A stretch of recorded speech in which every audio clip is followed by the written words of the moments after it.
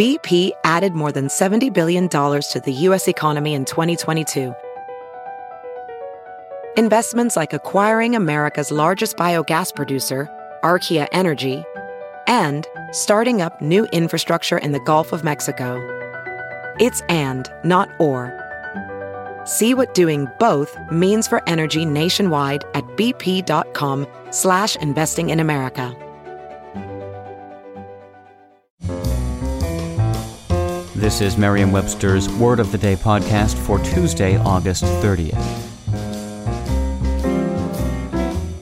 Brought to you by the new Merriam-Webster's Advanced Learners English Dictionary, designed for students and teachers of English as a second language.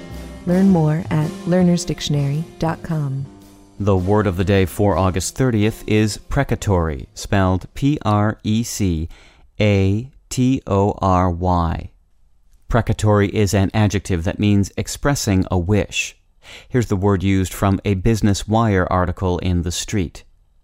A shareholder proposal to declassify the board was defeated by shareholders who voted either by proxy or at the meeting. For the precatory proposal to pass, the affirmative vote of a majority of the shares represented in person or by proxy at the meeting was required. Nowadays, you're most likely to see the word precatory used in legal contexts to distinguish statements that merely express a wish from those that create a legal obligation.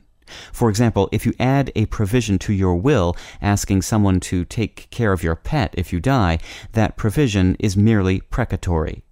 Outside of jurisprudence, you might see references to such things as precatory dress codes or precatory stockholder proposals, all of which are non-binding. Precatory traces back to the Latin word precari, meaning to pray, and it has always referred to something in the nature of an entreaty or supplication.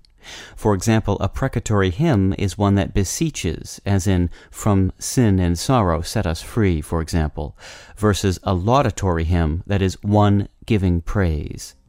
I'm Peter Sokolowski with your Word of the Day. Visit the all-new learnersdictionary.com, the ultimate online home for teachers and learners of English. A free online dictionary, audio pronunciations, custom study lists, and interactive exercises are available now at learnersdictionary.com.